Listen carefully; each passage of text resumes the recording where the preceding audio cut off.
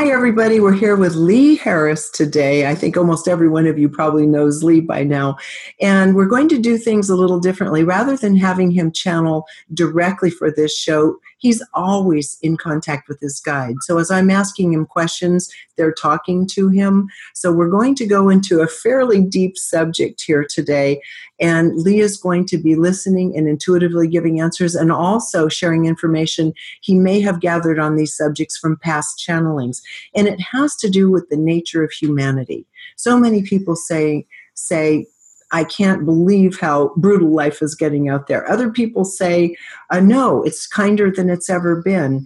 And the truth is somewhere all over the place. It's somewhere in between and beyond. And so I'm posing the question today, is humanity intrinsically brutal, or is this an infection in the program in some way? So without further ado, let's go to Lee in Malibu. You are in Malibu, aren't you, Lee? I'm in Malibu, yes. Welcome. It's good to have you on my network this time. We've been together on Gaia, probably 3, 4, or 5 times? Yes, 5 times, I think. So it's lovely to be here on your network. And I'm loving your network, by the way. I'm loving seeing you doing it. And just, it's fantastic. It's so casual. It's so much more, it just feels more connected, so to speak, because we don't have a big crew around. We don't have a big studio. It's just you and me in the audience, and I absolutely love it. So, and we can talk about whatever we want. And this, I know this seems a little bit kind of a harsh topic, but people are seeing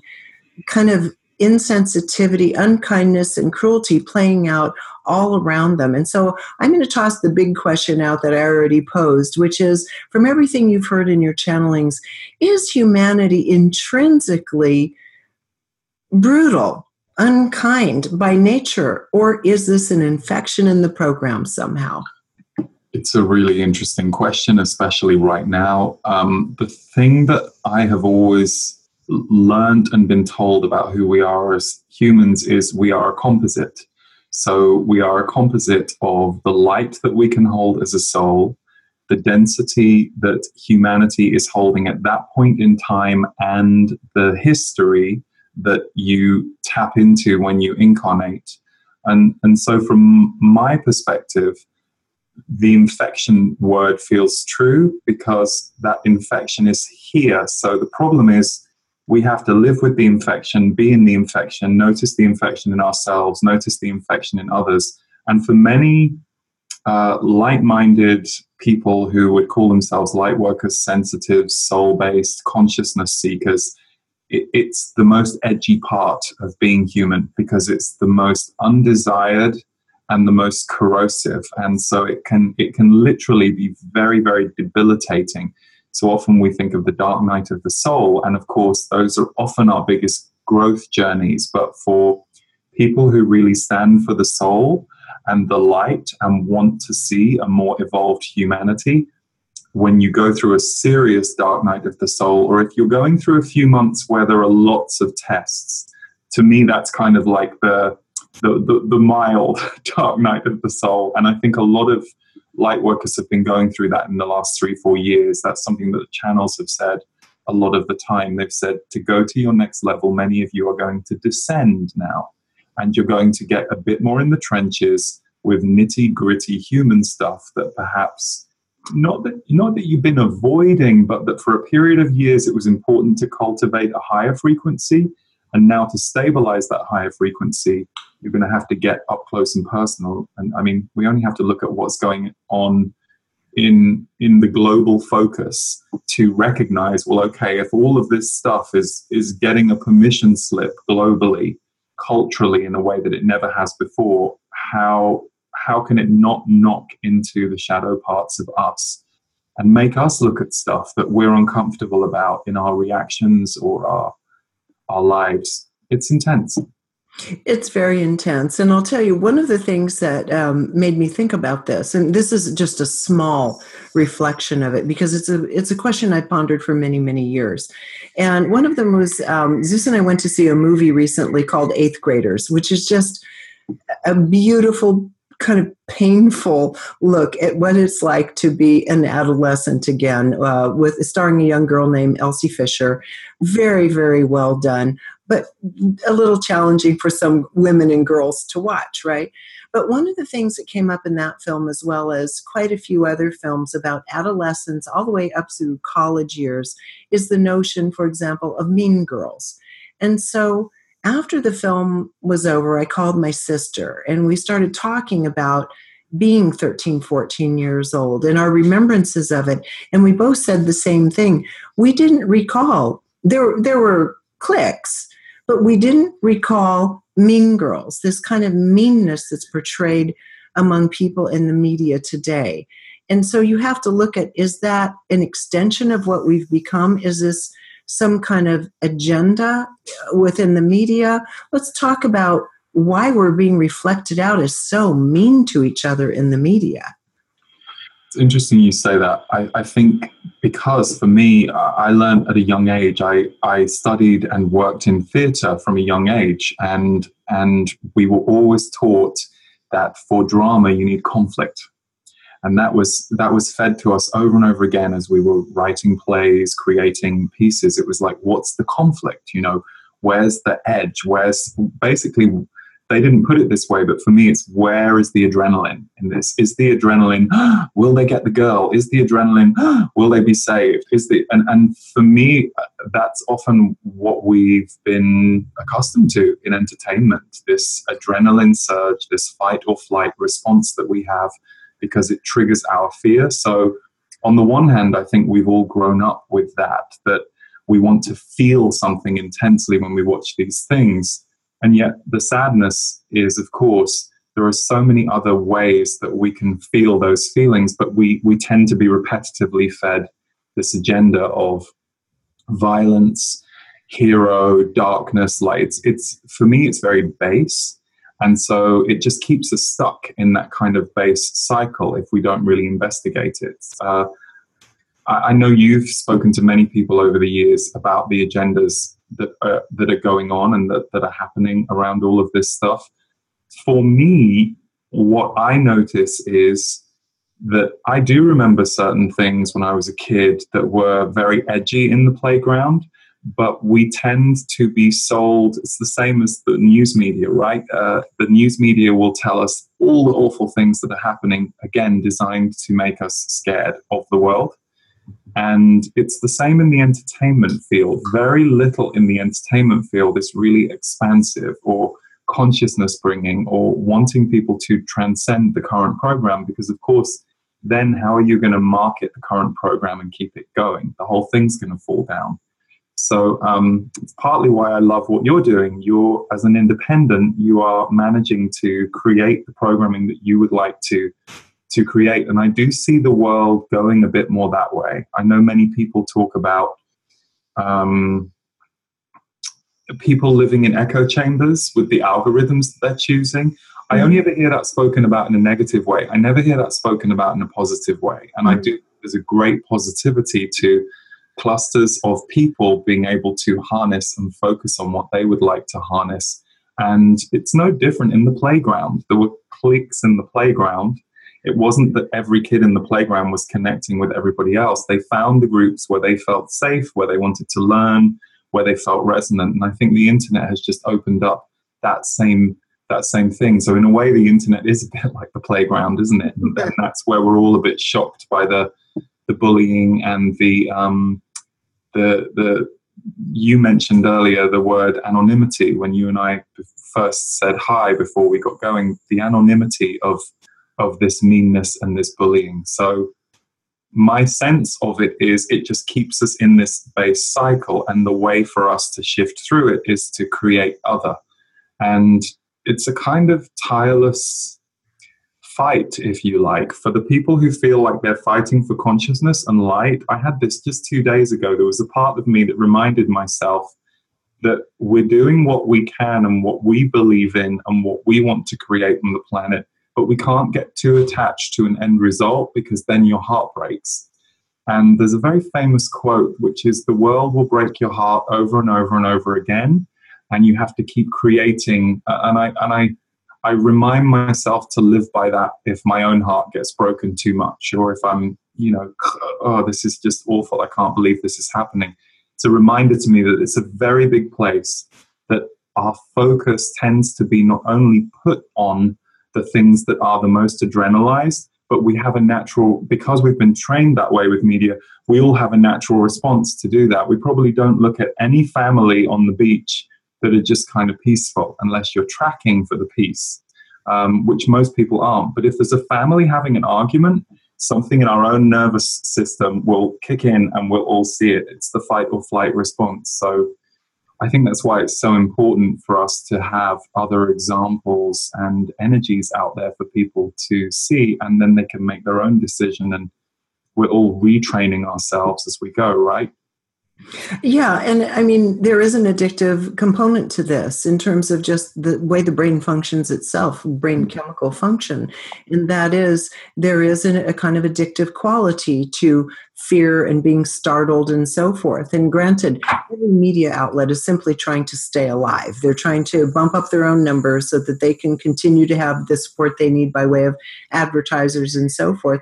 But this is creating a general sense of what life is about that is inaccurate.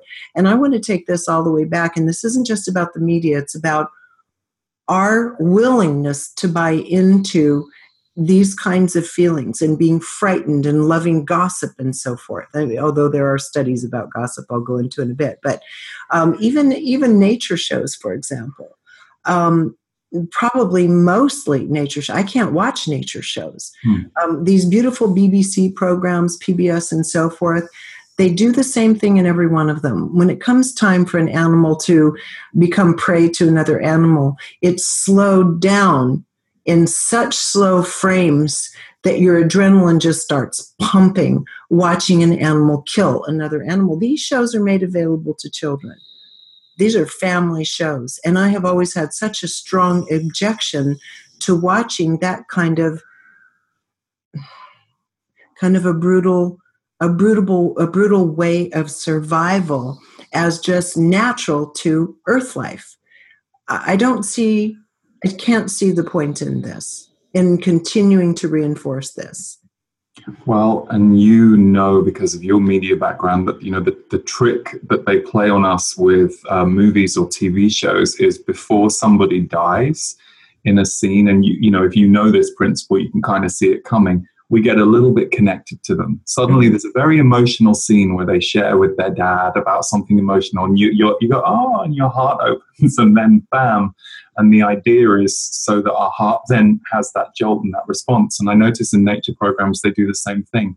We don't get shown the slowed down prey unless we just spent some time with her and her kittens, or, so it's the same principle of, in a way, jarring the heart. But what I do feel, and I see this not only in friends of mine who are, consciousness focused. I see it in people who may not ever talk about consciousness. People do tend to not choose the things that aren't resonating with them. And I really believe in that. I really believe in the individual's ability to choose. But it's interesting that you bring up kids, because I was thinking to myself, when you mentioned you and your sister talking about the mean girls in the playground, what I realize is a truth that I see a lot with the people I work with, is that often the late teens and early 20s are spent rehabbing themselves from the difficulties of being a powerless individual in a planet that they're in shock in. So if you had good parents, even if your parents and you had a good bond, just dealing with childhood and the playground and, forced socialization and not having a certain level of adult power or freedom to navigate that is often something that, a lot of light worker healer types have to then recover from and get to a new place with. So it is interesting that that's forced upon all of us. And I'm very interested by a lot of the homeschooling programs and the smaller schooling programs that I see out there that are shielding kids from that. And then, of course, you think, okay, well, how are they going to adjust? Because when they, is the world going to seem super harsh when they, kind of interact with it more at 18, 19?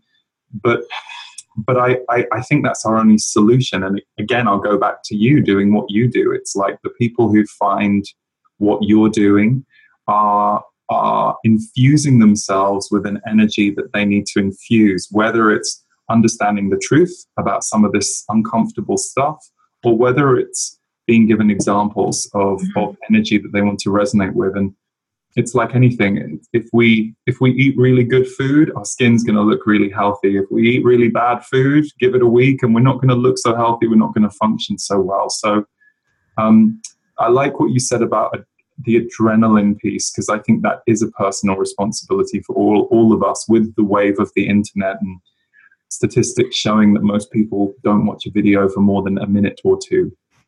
That is true.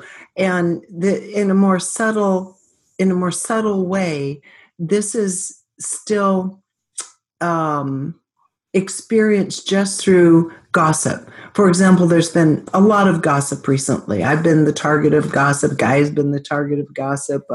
A lot of people, right, in my sphere. And that just has to do with the kind of the salacious nature of people putting something out there to attract attention. And the thing is, we do give it attention.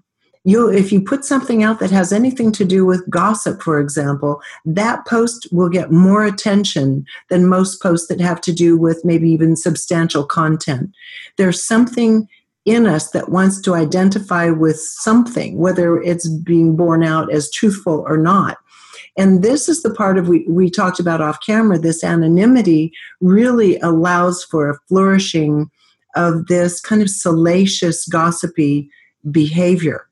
And one of the things, I interviewed Mitch Horowitz recently, and one of the things he learned along the way through all of the different traditions he's followed throughout his lifetime was, if there's one thing that really damages us psychically, it's our attachment to gossip and our need to gossip, and what that does to us on a personal, mental, emotional, and even soul level. Talk about that for just a sec. Well, it's conflict. Gossip is conflict. And for me, why I think, or what I think would be the solution to gossip, is if we lived in a very open, honest society where people were transparently sharing things with each other. I think it's a genuine desire to connect with the inner lives of others that has been edited out of society. And so gossip becomes the solution, because I also think there is a kind of sexual energy to gossip. It doesn't mean that people experience it as sexually arousing, but there's a base chakra that can kind of happen when gossip is happening. It can excite people and arouse people in a way. And for me, the thing that I see time and time again is how, when we are given a framework where we see each other, hear each other, and understand each other, so much of that adrenaline and conflict energy goes away. I see this when I attend or run retreats where that space is held for 5 days or a week. I see this in smaller groups of friends that I have. There's kind of a calmness. Gossip actually isn't interesting. So to me, gossip comes from hunger. It comes from a hunger to connect with something, whether it's that thrill in yourself because you feel like you're involved in something that's a little bit secretive and a little bit of a sugar dose that's going to taste great in the moment, but it's going to give you a stomachache and a headache very quickly afterwards. And again, it's partly how we were trained. But for me, what's underneath the gossip is engaging in conflict energy, desiring to connect, taboo energies that can be a bit exciting, and all of that would go away if we were allowed and encouraged to be super transparent with each other about everything. Because there are so many things that are off topic that we're not supposed to talk about to each other, or that society says we're not. And actually, when you put people in a situation with a facility that they can do that, and it might take a while, there might be some conflict at the beginning, but if they get to a place where they're like, okay, I can be seen and heard, and I'm not going to be attacked, I'm not going to be judged, I can put my truth into the room and I can hear their truth, all of that energy starts to calm down. And you see this when you see this in action in groups. I think you're right on that, because truly there's probably nothing edgier and scarier than to have to really reveal the most intimate aspects of yourself in a situation that has conflict truthfully. that if you're looking for something to take you to new heights, gossip is really like the low-hanging fruit of all fruit compared to actually showing up and putting yourself on the line. And along, it's interesting, along that line of what you're talking about, it just substituting for actual nutrition, spiritual nutrition, so to speak. Of all the gossip that's been flying around recently, for example, I just reached out to one of the people that's been perpetuating the gossip and said, hey, why don't we just meet up so I can find out where these stories came from? And my feeling is, genuinely, if we can sit face to face, something else happens entirely. A, there's no anonymity, and B, you can actually begin feeling the intention of the other person, and everything starts quieting, and you see how these really corrupted dynamics started coming into play to begin with. Ideally, that's a revelation that could come of it if, instead of just lashing back at people, we start engaging when we hear something, let's just address it. Why can't we address it with people when we hear that there's been some kind of, innuendo and whatnot? Yeah, I love that. And I think if we all took personal responsibility for how we're hearing things, then it would be completely different, because there is this tendency with unconscious gossip that you get involved in unconsciously to go, oh my God, did you hear that blah, blah said that? And then you tell somebody that as if it's truth. I don't know about you, but many times I have heard someone say, oh, I worked with Pete and he's a really grumpy person. And I'm like, oh, okay. And then I worked with Pete and he was just lovely. And I'm like, wow, did we have a vibe that they didn't? Is it all perspective based? Because it is all perspective based. So I think it's the same with gossip. If when we hear gossip, you go, is it true? Would I have reported the story the same way if I was there? Or is this a fabrication? And usually, you can see when you can feel the edges. In my life, I've received some emails from people, and I've sent some emails for people when we're in the middle of trying to have conflict resolution. And it's always what I've done when I'm in that moment is, if I'm about to reply, I just reread my email and I'm like, oh, there's a bit of an edge in that line. Right. Oh, there's the part of me that's a bit hurt. Okay, I'm going to take that out because that's me. That's my trigger. And I'll just get back to the pure, what do we need to do to interface this situation if I remove me over-personalizing this situation? And I think there is something to that when we encounter this gossip, or we hear that, somebody isn't a very nice person. Well, said who? And how were they to that person? Because I've seen aggressive people go after other people and then report to others gleefully that they're not very nice. And I'm like, yeah, I wouldn't have been very open to you based on what you were doing. You were behaving in a certain way to try and draw me in a conflict way. So I would have closed down to some degree if I didn't feel that your energetic intentions were completely pure. So I see that a lot too. So there is something about remembering that everything is perspective based, and how Regina hears something and how Lee hears something and how anybody who's watching hears something. We're all hearing something slightly different, and we're all feeling something slightly different based on our own filters, which is where gossip as truth is kind of a joke, because there is no one truth. There are many, many different ways of feeling that you have the truth about something, depending on the person and the day. Yes, and I think that just understanding your own intention and motivation, feeling, are those chemicals rising when I'm speaking about this, or when I'm interfacing with this particular email strand or whatnot, a timeline or anything, and starting to really take stock, and then look at how we can more authentically engage in that kind of conflict in our own lives, because it's not as though each one of us doesn't have something that we need to work on with another person or even internally. And it really is it's more exciting. It's more of a way forward in our lives. It doesn't leave a person with, like you say, a cheap candy bar kind of thrill. It actually comes through to a higher point of understanding and healing if we can engage those, what we call gossipy parts of our own character even. And reveal them into something more authentic in ourselves or with others. And maybe that starts taking care of that need for the salaciousness of gossip, be it anonymous or not, right? Definitely. It's That's funny.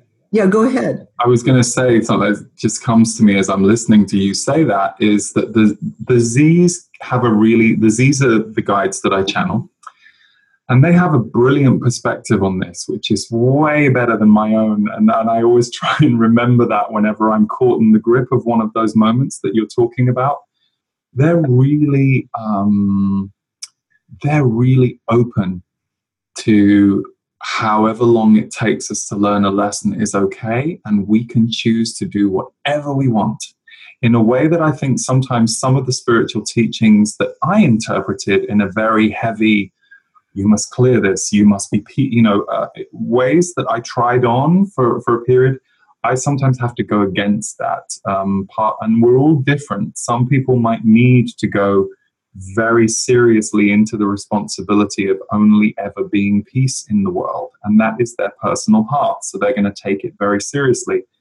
One of my things was taking too much emotional responsibility for fluctuations that were happening between me and another person. And of course, as someone who moves energy with people and, got into that habit very early and now uses that in my work, I also have to know when it's okay that there's dissonance, or when it's okay for me to kind of go, you know what, we're just going to part the ways and I'm going to do it lovingly, but this isn't going to resolve. And that took me a long time to learn, because something in my head was going, you have to get this right or make it work. And then the Z's would always be like, no, it's okay. If there's a lesson for you to learn, it will come around again. That's what you're here for. You're here to bring what you can in terms of light and consciousness, but also as a human being, you're having your own evolutionary experience within this evolutionary time that is personal. So for me, I always try and remember the balance of the two, because for a long time it was off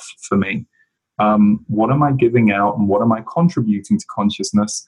What am I learning every single day, every single moment that I'm maybe not paying attention to, but I try and pay attention to more as I get older and a bit more embedded in this way of life.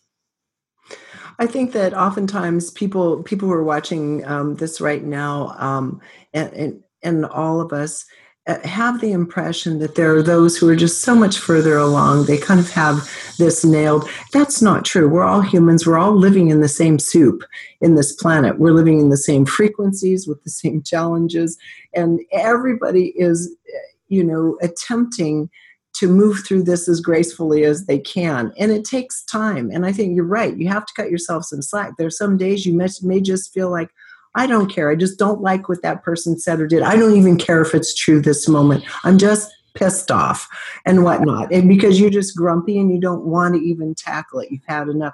Those moments happen for everybody. And you're right. I think cutting yourself some slack and understanding these ultimate lessons are something we move through on a regular basis, on a daily basis. Just attempt to see something a little more clearly each day. And you've done a really good job in life. I mean, that's huge. It's really only about progress at whatever pace you choose to take it on. And so, And I wanted to bring one more thing up about the subject of gossip that's interesting. This is now counter to what I just said.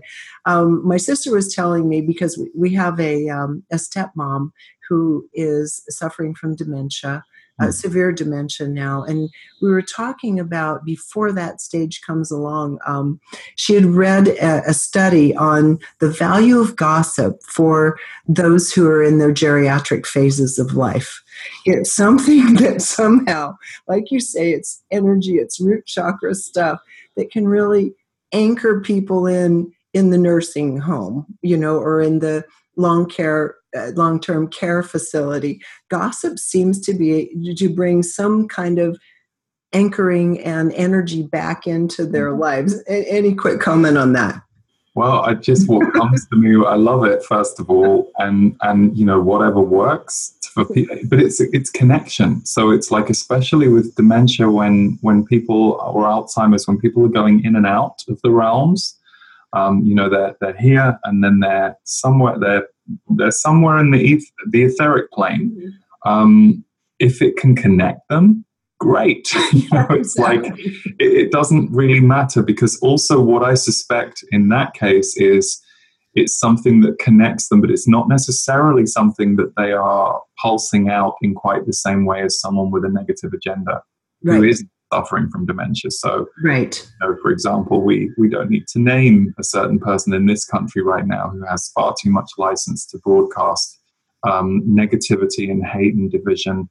And that is perpetrating a wave of energy and catching people. But what you're describing sounds like a localized moment of connection. So there's nothing wrong with that. Well, you can almost see it with some fondness and some kindness and even humor, if that's what's going to make the ladies kind of get up in the morning. Yeah, exactly. I just had to add that one little caveat.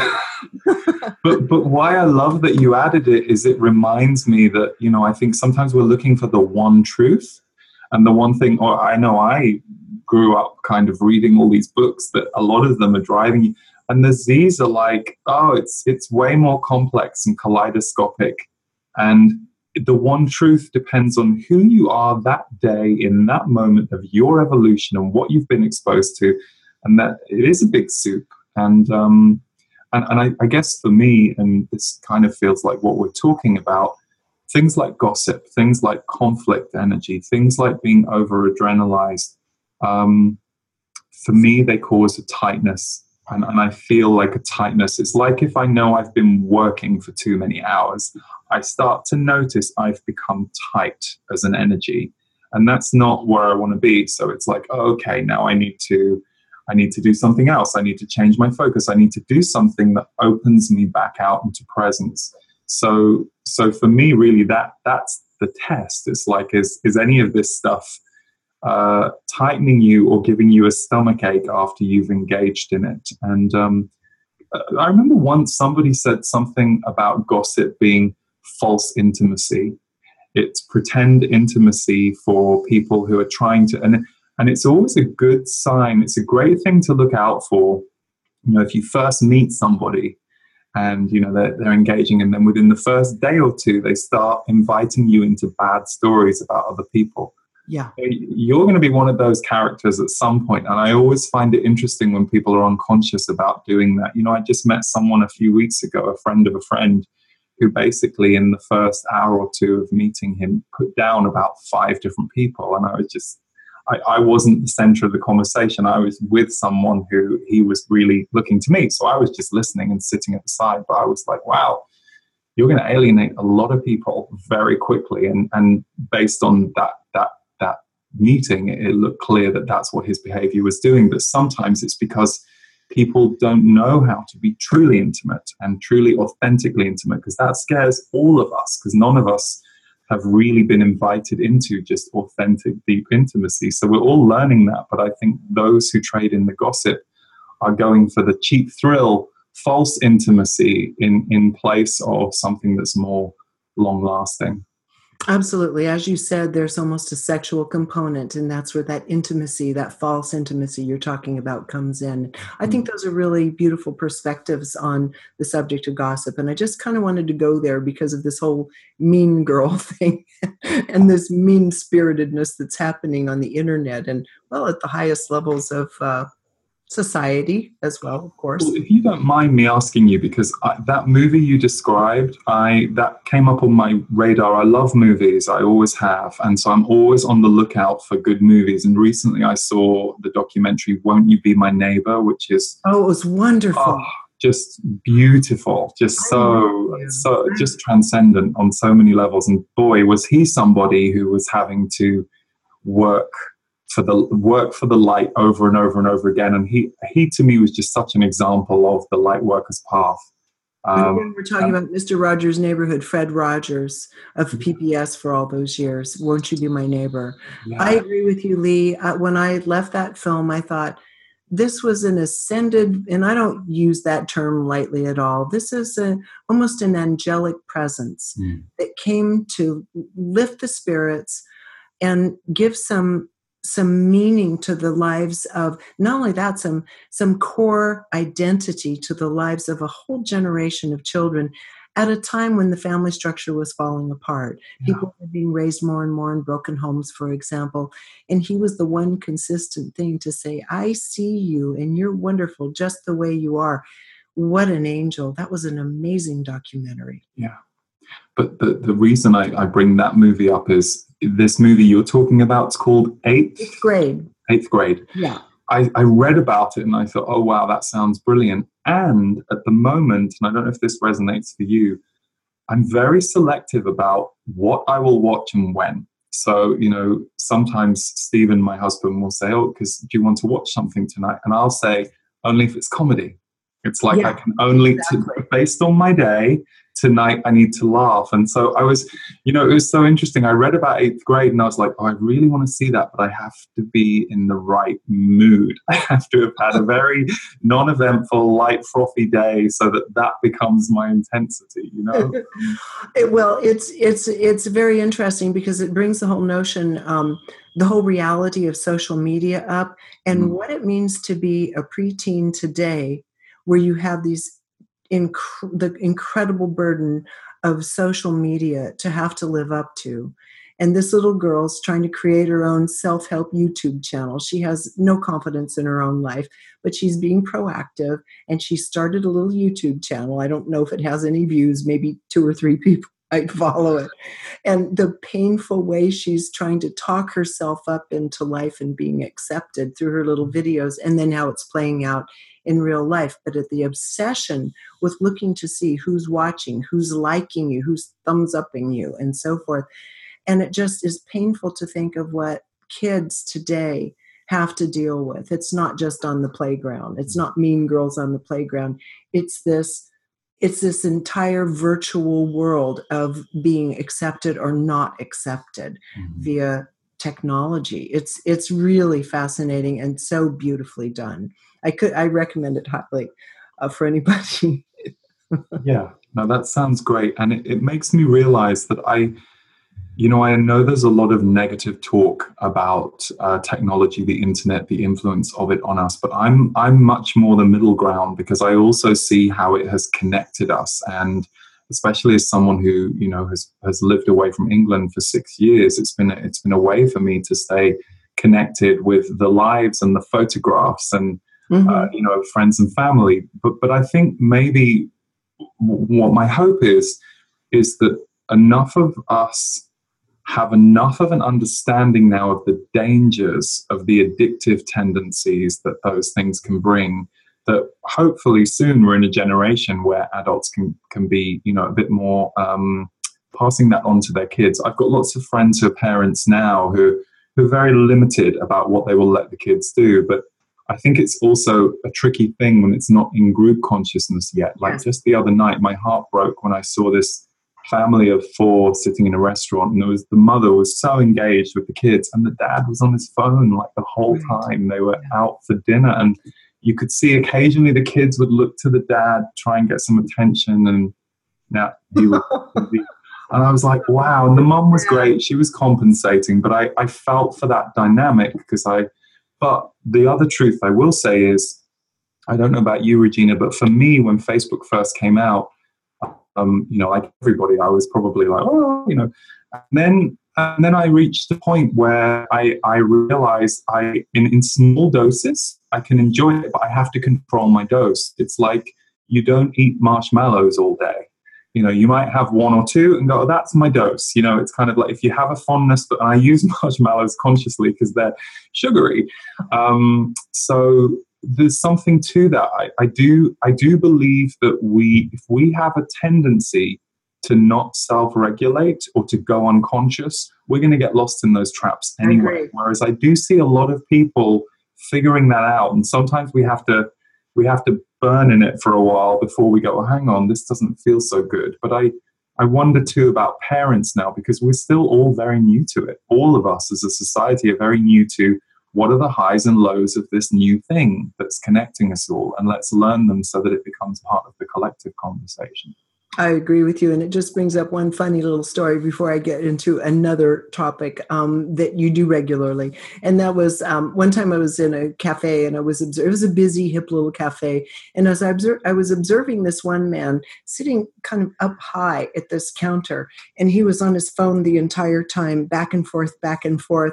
And I thought, the man looks like he's all dressed up and ready to meet someone, good looking fellow, and just a parade of beautiful women walking by that most men would enjoy just looking at for the pleasure of looking at beauty.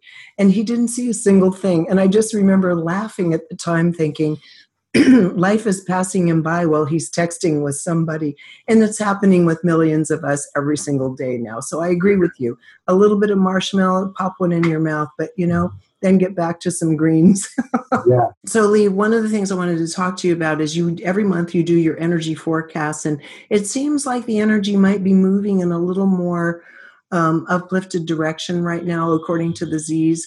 Mm-hmm. So kind of give us an idea of what we can look for in the coming months, according to your beings, your channel. Yeah.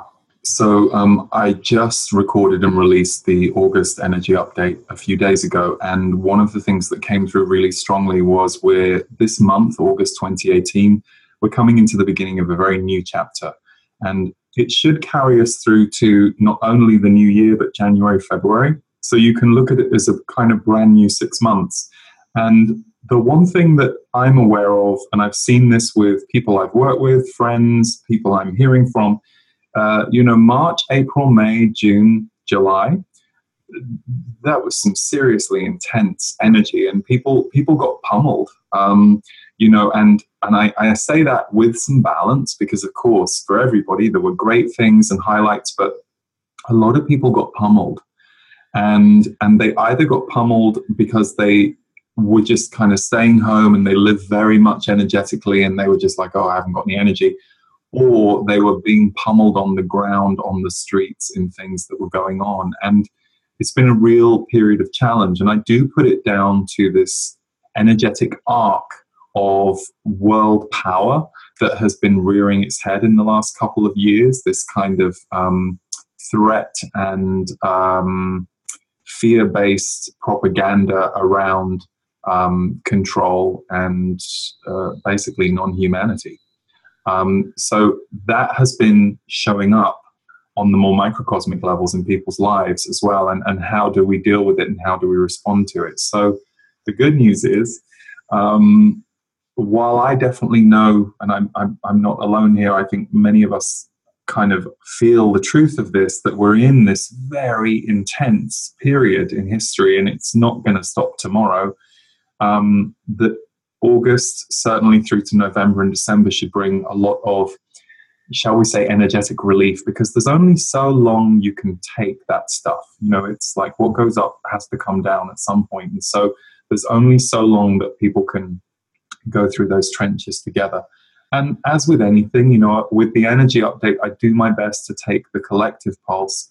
And of course, for any of us, it can look very different to what the mainstream is. But in general, what was spoken of was a lot of sensitives, especially those who might see themselves as a bit more shy or a bit more introvert than other sensitives they might see in the world, are really finding their power and ready to step out into the world with their power. And for some people, this will show up as community things that they want to create, that they have the confidence, the resources, and the connections to do. Perhaps they want to put something online and that's going to be their contribution, all the way down to just being bold enough to speak your truth, I was going to say, in conversation. And a lot of sensitives are now seeing that perhaps some of the language and the understanding that they have had for 20 odd years is beginning to be a bit more normalized in society. And I'll explain that a bit more clearly.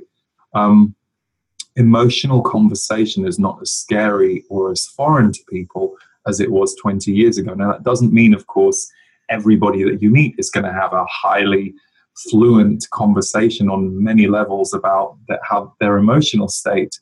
But perhaps where 10 years ago, people were a little nervous if you brought that kind of conversation up, actually now the message is people need it. They do. because everybody's going through this intensity together, and we tend to band together in a crisis. And certainly energetically, there is a sense of crisis in the air. And of course, practically, we can look at that kind of how that plays out too. Mm-hmm. But I tend to focus on the energetic more than the practical points of things, and so there is a release needed. And many sensitives are the emotional or the consciousness leaders in their community. Again, we're all eternal students, so someone else will be the leader to us in any given moment of any given day. But that perhaps one of your roles is to make talking about this stuff okay, because as we all know, there are some people in the world for whom speaking about how they feel or being able to air out some of their difficulties, they've never done it in their life. They've never been invited to do it. They've never been shown how to do it. They might live in fear of, what if I do this? And if you make it safe for them, or you make it okay for them to bring that out, you're helping them step into their full power and own all of themselves. So they're connecting to all of themselves, and they're no longer looking for these gossip or conflict charges of connection that are, short-term fixes for what could otherwise be really living and owning your energy field authentically. I agree. We need a huge uptick in our emotional intelligence as a species. We've been working on the intellect for a couple hundred years. We're making great strides, great discoveries, but we really have not made a lot of inroads until, as you say, very, very recently in our emotional intelligence, being able to articulate it, share it, heal it. And that's one of the things my husband, Zeus, teaches a course on emotions and motivation at a college in Arizona. And one of the things he's seeing is the incredible, because he recreated the course to make it hands-on versus academic versus intellectual. And the students are really required to dive in all the way and articulate what they're experiencing through these emotional exercises.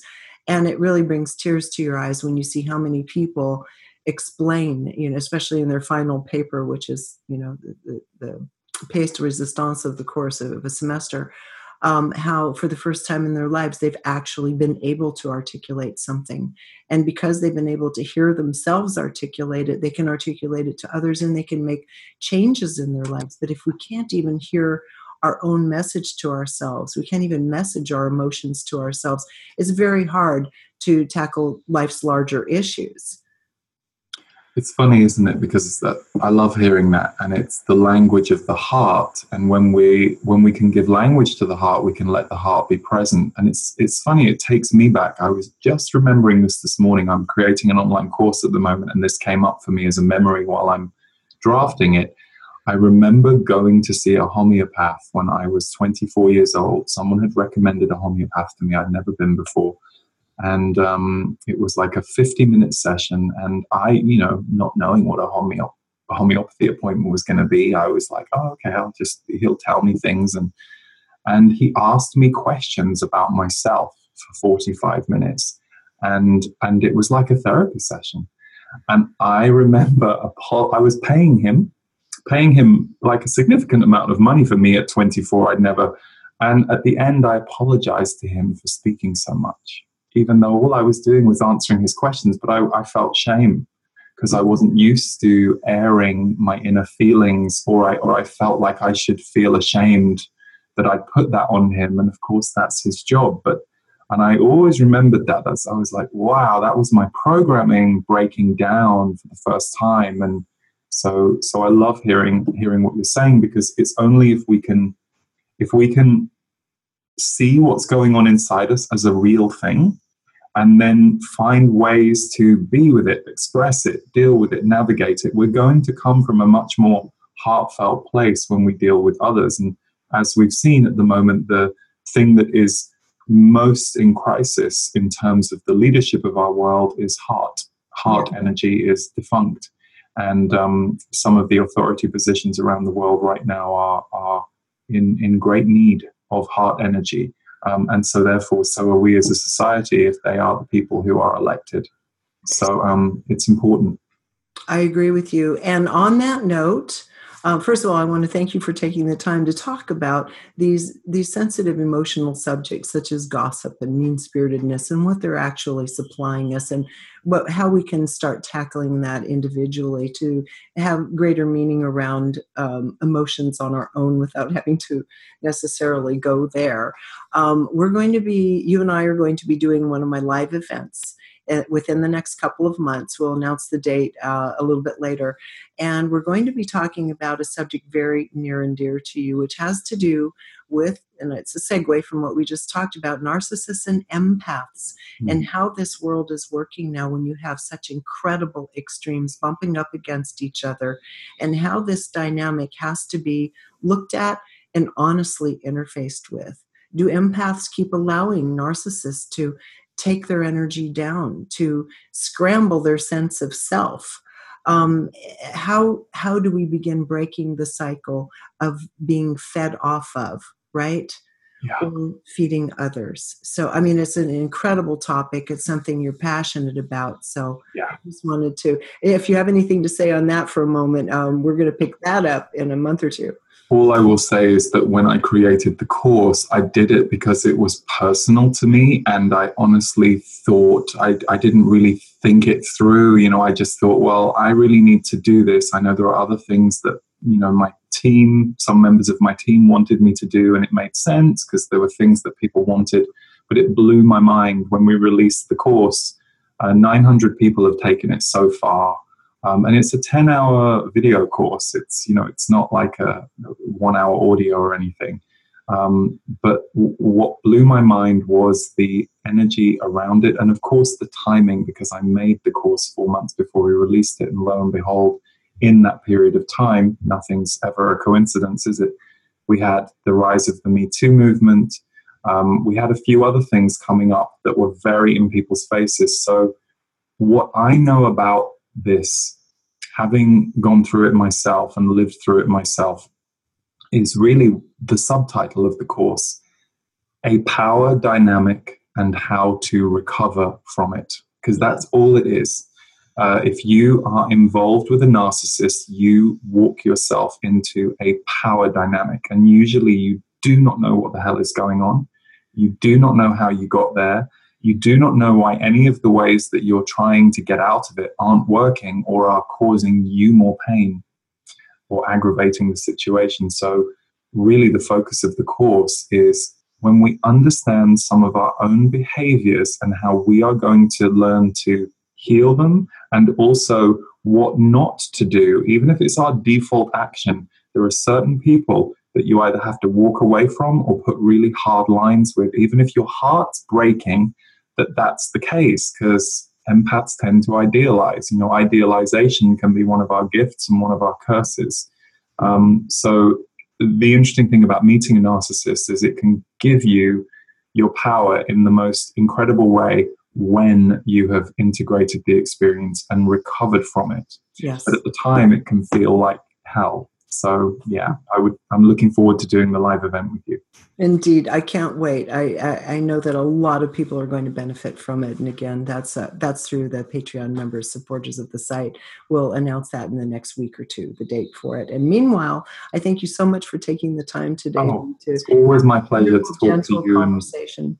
Thank you. It was great for me to talk about all this stuff too, because hey, we're all in this together, learning it all at the same time. So thank you. Okay, everybody, again, Lee Harris at leeharrisenergy.com. And Lee has all kinds of courses available, including the one we just talked about on empaths and narcissists. And again, we'll be getting together in about a month to 2 months' time on the Regina Live series. So thank you so much for joining us today here on reginameredith.com.